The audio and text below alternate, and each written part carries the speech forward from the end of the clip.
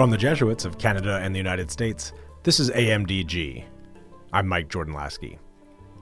Today's episode is the second part of my conversation with Father David Collins, S.J., about his fabulous new book, The Jesuits in the United States, A Concise History. If you didn't hear the first part of the interview, you might want to go back to last week's episode and catch up. On today's show, we focus mostly on American Jesuit history from the 20th and 21st centuries. Father Collins is an associate professor in the Department of History at Georgetown University, where he's also the Haub Director of Catholic Studies. Don't forget to subscribe to AMDG wherever you get podcasts, and thanks for joining us.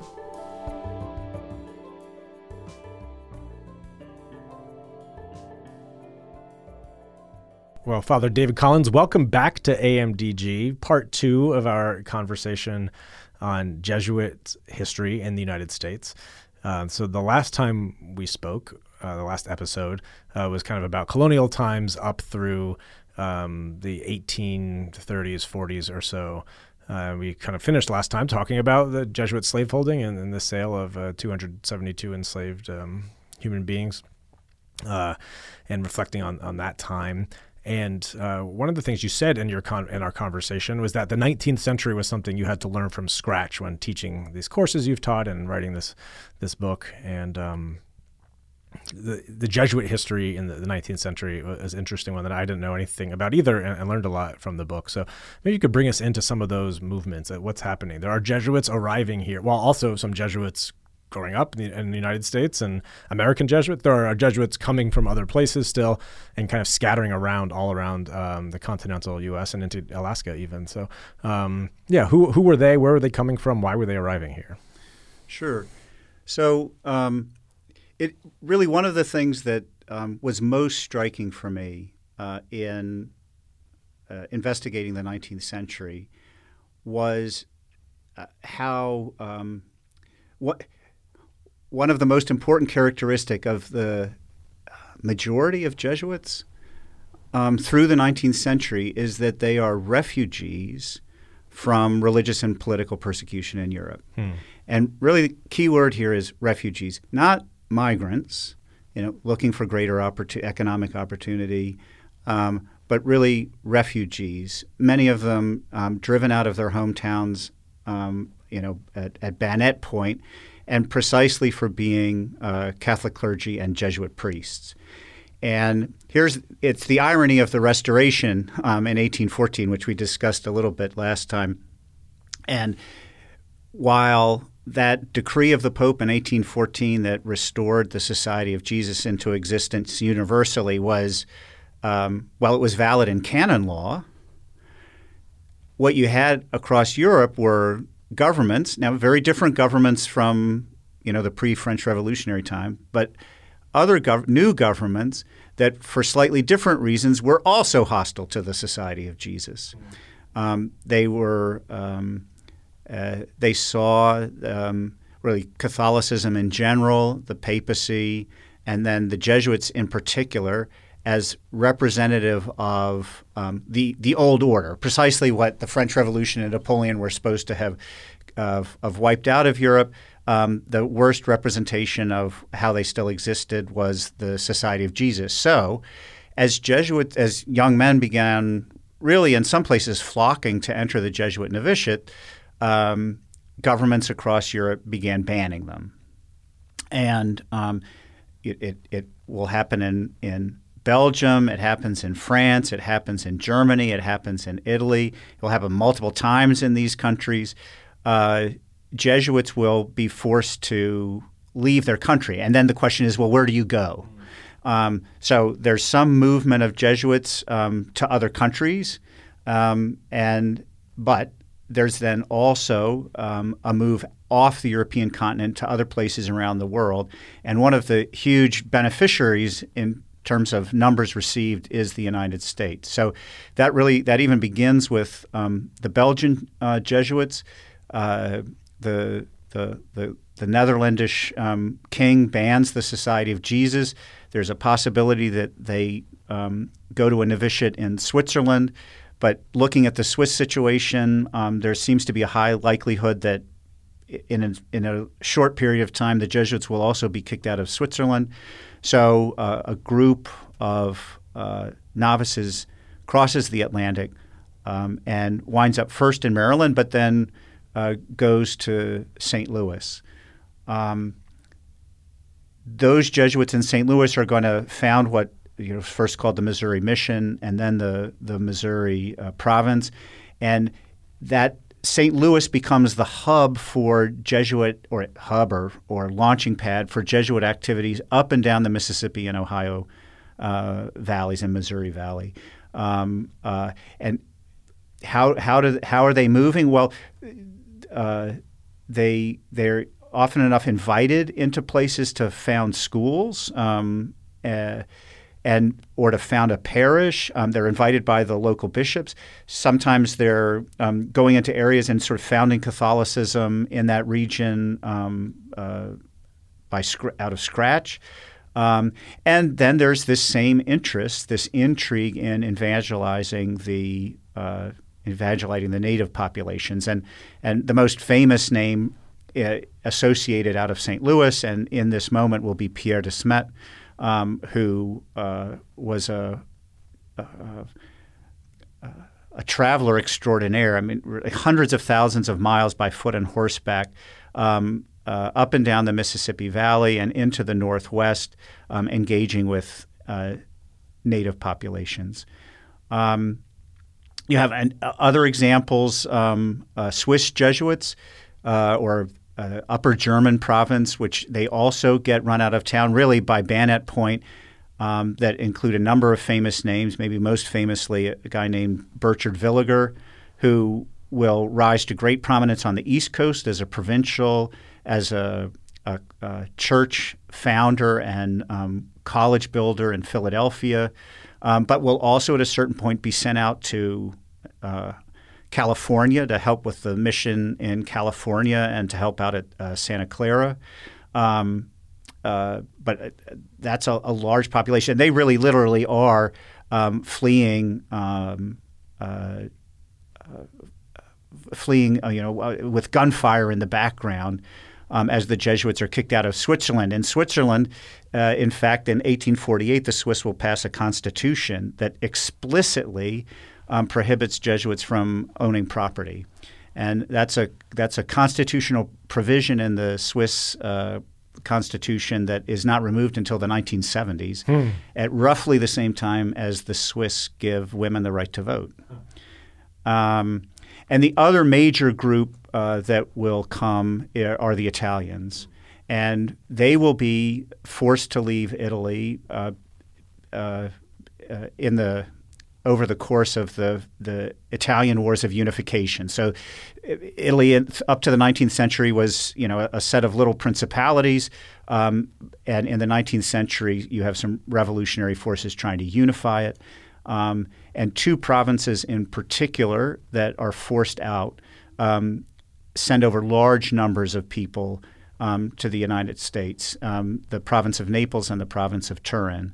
And the Turin province is they will be very engaged in the missions to the Native Americans in the Northwest, and then they'll drop down the Pacific coast and so work with Santa Clara and St. Ignatius College, or now USF. And then the Neapolitans, they do it. There's a number of things that their contribution to U.S. Catholicism is very important. Their theology faculty moves out of Naples and reestablishes itself in, rural Maryland, and become the core faculty at Woodstock College, which is the Jesuit School of Theology and really was the premier center for the doing of Catholic theology in the United States, really until the 1960s, early 70s when it was closed. The Neapolitans are there, and then the Neapolitans are also working in the American Southwest, Arizona, Nebraska, New Mexico, Colorado. Regis in Denver comes out of the tradition of those Neapolitans. But there are also French and the Germans themselves. Bismarck kicks the Jesuits out of Germany. And for folks that know Canisius, the German Jesuits are very involved around the Great Lakes region. They also get involved in the ministry missions to Native Americans, and their closest association is with two missions that Jesuits are still associated with, the two in South Dakota, Rosebud and Red Cloud. No. Yes, Red Cloud. Pine Ridge. Pine Ridge. The Red Cloud School at Pine Ridge Reservation. So this thing, I guess, part of it is just I think this is actually an enormous area for research, of really looking at what was driving these folks and what it meant really as refugees. I mean, yeah, well-educated ones and well-connected ones, but to come with a really deep knowledge of what it meant to be politically and religiously persecuted. And in terms even of, the research that's really burgeoning now into what went on in the Indian missions and in the Indian schools. And all of this stuff is only happening in cooperation with the U.S. government, which has a very explicit desire to suppress language and culture. At the same time, a certain amount of there's going to be a certain amount of differentiation, since in point of fact, these Italian Jesuits, they're not Americans, The Anglo-Saxon values are not their values, and often enough they're engaged with Indian populations that know English better than they do. And all of this, I guess it's a similar to my approach to the issue of enslavement as a historian, of as precisely as possible to understand what's going on in the minds of the participants. And this refugee component seems to me to be a fairly significant one. That as the story is being more and more fully told, we'll have some interesting implications as we try to assess what was going on. Yeah, it's interesting to think about. Again, for me, it's like, I can make a list of the 27 Jesuit colleges and universities in the United States. It's sort of my party tricks. I can rattle off those names by state, but to think about like where they came from, and that they founded in very different contexts by different groups. But there is that sense of like that Americanization, that eventually it all just kind of becomes American and kind of lose some of that history. And I am curious, like, from that, and I know that one of the themes that you've talked about too is how Jesuits then especially into the 20th century, become very involved in like the social question and big justice issues. And if you can kind of trace any of that involvement back to this like kind of reality as being persecuted and being on the run. So yeah, I am interested now to maybe to turn, like, as these are happening and kind of getting established, let's kind of look ahead to see what comes next for the Jesuits. Yeah. So the 19th century I learned from scratch. The early 20th century is also an area in which I learned an awful lot. And here I think I would say, rather than really teaching me something I'd never heard of, it was more filling out a history, the traces of which I'd heard talked about by Jesuits. But this engagement with the social question, which was so huge, it was so huge for Jesuits, from World War I to World War II, really intrigued me. And what we're talking about in terms of the social question, it was Jesuits becoming increasingly involved in labor questions. And there are a number of things that are driving this. One is, so especially after World War I, you have the emergence of communism as a global phenomenon. You have a church that sees this communist movement as antithetical to a lot of Catholic values. There's a history both in Europe and the United States of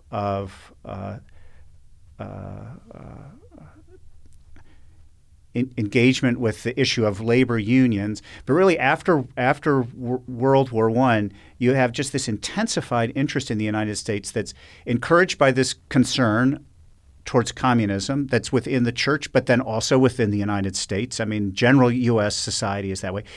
You also have the Catholic population that the Jesuits are engaged with.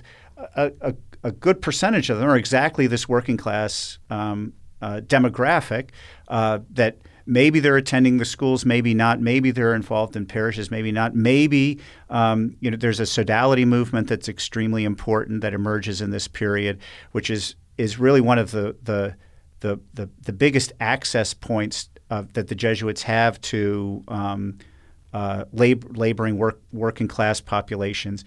And you have the Jesuits trying to figure out, how do we engage this segment of the population? How do we? And there's always a concern that working class, they're going to be, working people are going to be stolen away by the communists. So how do we keep ourselves engaged with them? And then how do we really address the social problems that are frustrating and are fundamentally unjust to this population? Who I actually refer to in the book, just it's the easiest way to access this, is John Ryan, who was a diocesan priest teaching at CUA, who writes very compellingly about the social question and applying it to labor issues and taking Catholic social teaching and prompting a deeper investigation of the American situation. And the Jesuits really signed on wholeheartedly to that. Now, it's probably not going to surprise a lot of your listeners that engaged in the question, you're going to have Jesuits coming at it from two kind of different angles. There's going to be the Jesuits that want to think of this as a highly theoretical problem that should be thought its way through with very careful research and engagement with the best theorists and the best data that was out there. And there were others that sort of, they wanted to approach the issue from below in engagement and activism. And you're going to see this play itself out in the institutions that get founded, and a lot of the again, I think a lot of people will have analogous experiences of this happening in the world of Jesuit works, and that is maybe for too long not making up one's mind which is really the way to go. And so then an investment of energy and resources gets to be a little diffuse, and then everything sort of falls apart. And you have a few exercises or enterprises that sort of are always, they start with great promise and then they limp around for a while because some key decisions are not made as to what do you really want to do, and what really is the mission statement that's going to be implemented here. Nonetheless, it engages so many Jesuits at so many different levels and propels a lot of activity beyond World War II even, and with the encouragement of the Superior General and even the Pope directly to American Jesuits to be engaged in this way.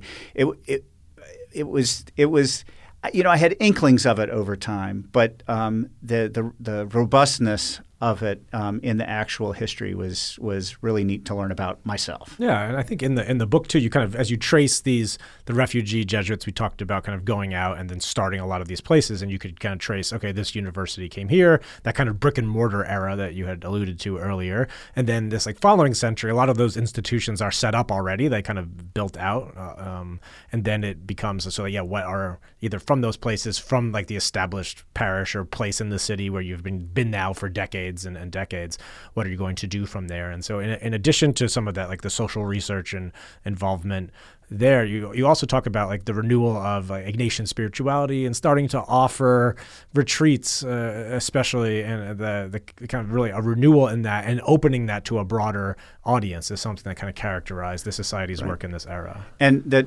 I mean, there was something that was totally new to me, that how much the Jesuit engagement with the social question and Catholic social teaching was at the inspiration of the retreat movement.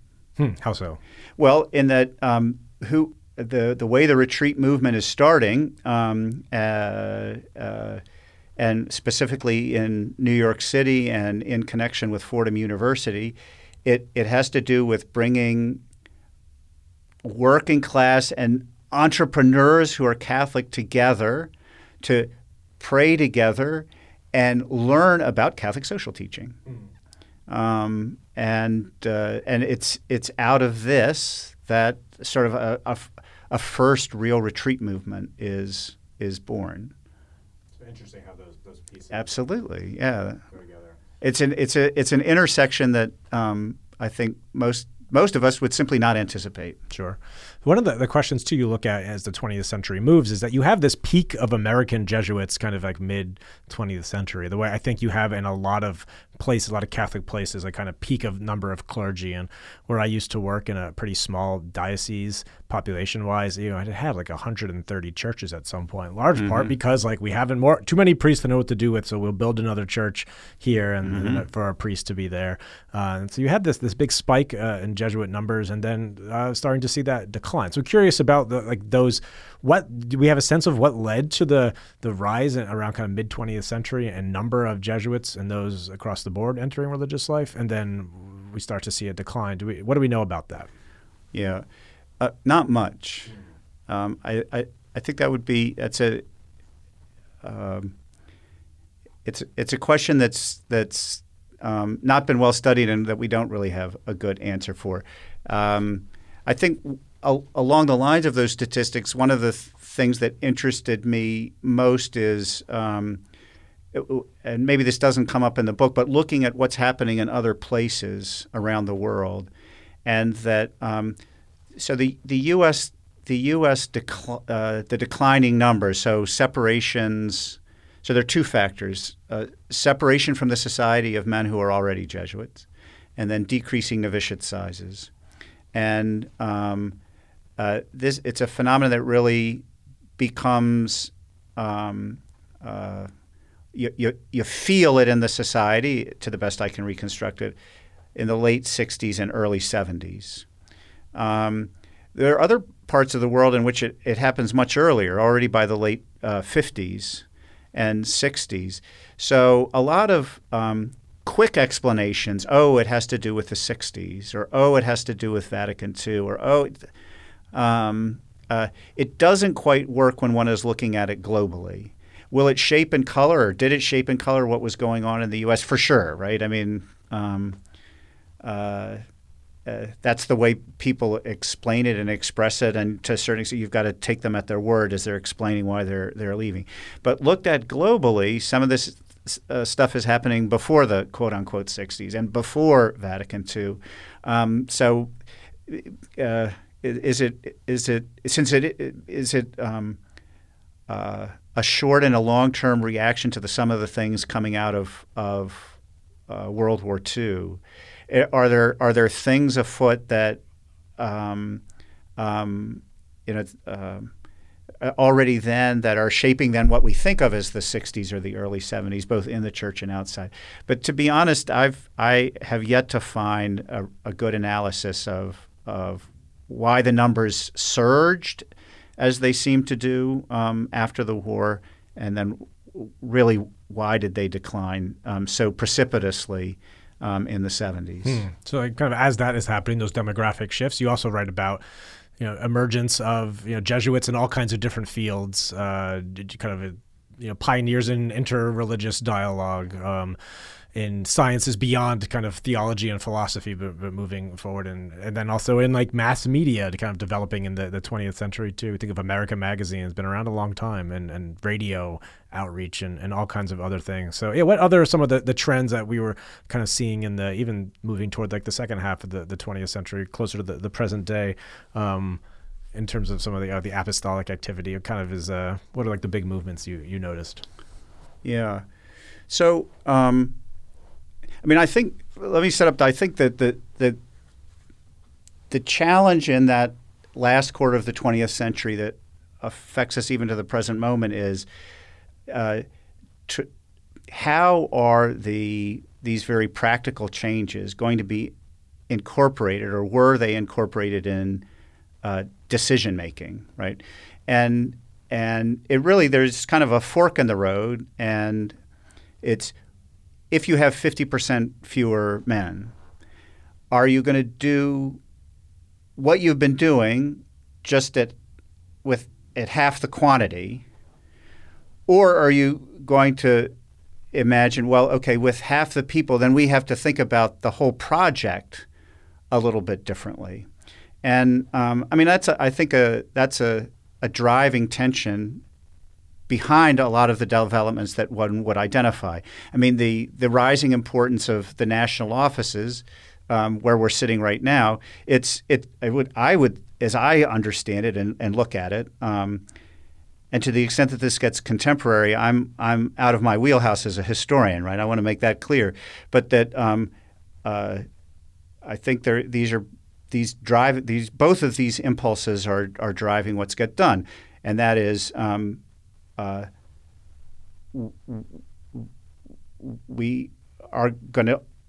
we can only do 50% of what we did because we only have 50% of the people. But with 50% of the people, there's a different way of going about what we want to do and a different way of thinking about what we can do. And so I would say, working at a university, it's not as simple as we're doing less in proportion to how many fewer there are of us. Mm-hmm.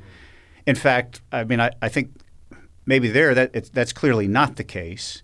There's a way of Jesuit engagement with the life of the university that's vigorous in a way that it wasn't vigorous in the 1970s or 60s when there were 3 and 4 times as many Jesuits on campus.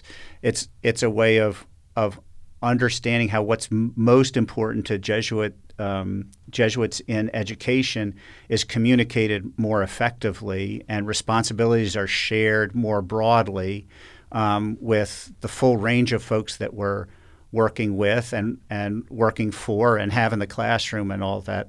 And so there's something that's a way both to say look at places where we always have been, but the work is just very different now than it was 50 years ago.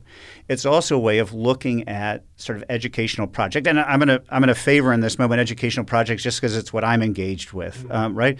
But you look at Steve Katsouris and the Arupe schools, which is a way of yes, being connected to higher ed and reimagining ways of engaging, well, actually a population not unlike the population we were engaging in the 1850s, which is those who otherwise would not have an education. The same is true of the Cristo Rey program. And notice how that program has changed or has developed as well.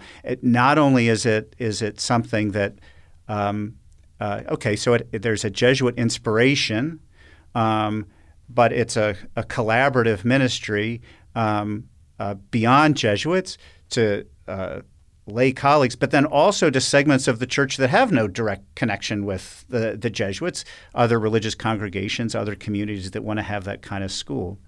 Now, as soon as I say that's a new way of thinking through things, a strategic way of thinking about declining numbers rather than a tactical retreat or a tactical way of thinking about it.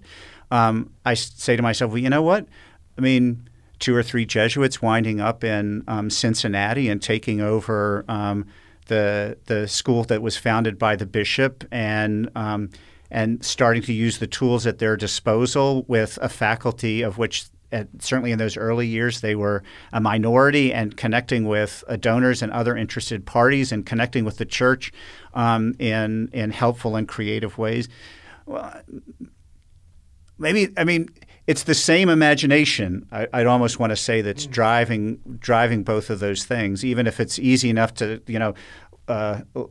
look at Cincinnati in the 19th century and look at Chicago in the 21st century and say, oh, look at all the ways that they're different. Maybe there's a infrastructure of the Jesuit imagination that is equally operative. Yeah, and that is an interesting thing to think about. Like, how do you approach that? Is it the kind of, oh no, like we had it was so good back then in the old days. There's always that temptation. It was so good then, and now we've lost so much, and we're going to have to close things, and we're going to have to stop doing stuff that we've done. Or you could say, like, the Spirit is moving, and the Spirit has moved in these times in history that we're not all that proud of, and Spirit has moved, kept the church going for a long time, and will work in other creative ways that we can't even imagine. So I love the way you kind of can think about that and contextualize that, but trying to, again, responding to the signs of the times, seeing across eras, doing that in different ways. And that is, I guess, maybe one last question I can ask you is, at the end of the book, you kind of outline your kind of like general things, like kind of doing the survey, looking back. Are there things that we can see as trends across these centuries? And so what are maybe one or two of them that you think, like, okay, again, very different contexts, different histories, and you can't just say they're exactly the same, but what are some of the movements or general trends that you think kind of characterize Jesuits in the U.S.? Yeah. Well, one that it may even be the one that I lead with in that list at the end. I can't remember off the top of my head, but it's certainly one that I am able to formulate now that I would not have been able to formulate 10 years ago, and that has to do with Jesuits are committed to keeping the church engaged with the mainstream of American society, right? And when I talk about that in the introduction and the conclusion, I contrast it with a city on a hill model of being, potentially Catholic in America, isolated, homogenous, and in which all kinds of good things can happen. And I use, by way of contrast, sort of an Amish model, right? That by establishing themselves as the city on the hill, or as a isolated community, with their life and perception of the world, they flourish. And people talk about that for contemporary Catholicism, as Catholicism thinks of the way that its demographics are eroding in certain ways, or its place in society and dealing with a society, small s, of course, that's more and more hostile to it. But really, the Jesuits consistently have been on the side of keeping the church linked to the mainstream, and it was probably ran a little bit against their instincts in colonial Maryland, but they ran with that program in the 19th century. When you see the great battles in Europe of Catholicism versus liberalism, you don't really see that reflected in you have the Pope as prisoner in the Vatican. You don't really see that working its way into the way American Jesuits did their work with Americans. It's always about keeping Catholicism in a vigorous engagement with the American society around them, with the hope that the community itself can thrive and it can contribute something substantial to American society. So that mainstreaming instinct is something that it's a thread throughout the whole story. And I think it's very much, as I think about ways Jesuits imagine, the next decades, the idea of pulling their corner of Catholicism into an American ghetto. That's just not on the table for us. One other thread that I think is similarly connected you talk about too is the earliest Jesuits arriving, wanting to work with indigenous communities, also the pull to work with the settlers who are already churched, right? But kind of being in those places, both with those who are learning about the faith for the first time and maybe didn't grow up with it, and then others who are like already kind of hardcore and in it and are in serving those kind of pastoral sacramental needs. But seeing that now too, and I even think like whether it's a Jesuit university or high school or some other ministry, even what we're doing in our like communications ministry is like you're trying to reach people for whom maybe they're right at the edge of the church or kind of fallen away, and the Jesuits are their link. And then other things for those who are like super in it already. And so there is like those different ways of like the frontiers, I think, look different now, but kind of trying to be in all of those different places, meeting needs and in different ways, but being there in those places. That that particular tension, working with the settler or the already churched or evangelizing, working with the unchurched. I think of that as actually a kind of good way to think of our work in the universities. It describes a bit of the transition over the last 75 years. 75 years ago, to teach in a Jesuit college was to be engaged with the churched. And now it's to be engaged with the unchurched. And when a Jesuit says, I was at a province congregation recently, and someone said, well, this is where the Catholics are moving, and so this is where we should go. And I'm thinking, that's not really how we've ever thought about things, is it? I mean, we do follow that, but it's never self-evident that that's what we should be doing, because the opposite argument, the opposite model, is every bit as much a part of our history. Oh, are there no Catholics over there? Then boom, that's where we should be heading. For everybody's sake, right? It enriches the church as much as it enriches anybody. Sure. Well, Father David Collins, thank you so much for this extra long 2-part episode. For my concise history. From your concise history and a verbose podcast. But no, it was really interesting. Well, hopefully folks will get a copy of the book, which I loved and was able to read in just the course of a couple of days. So it's not overwhelming or intimidating. You just, I think, write really clearly and accessibly. And so thank you again for that, and congratulations on its publishing. Thanks very much for having me. It's been a real treat.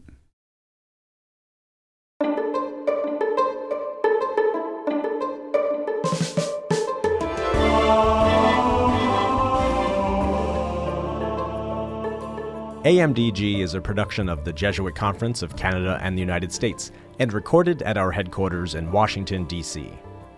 The show is edited by Marcus Bleach. Our theme music is by Kevin Lasky. The Jesuit Conference communications team is Marcus Bleach, Eric Clayton, Megan Leach, Becky Sindelar, and me.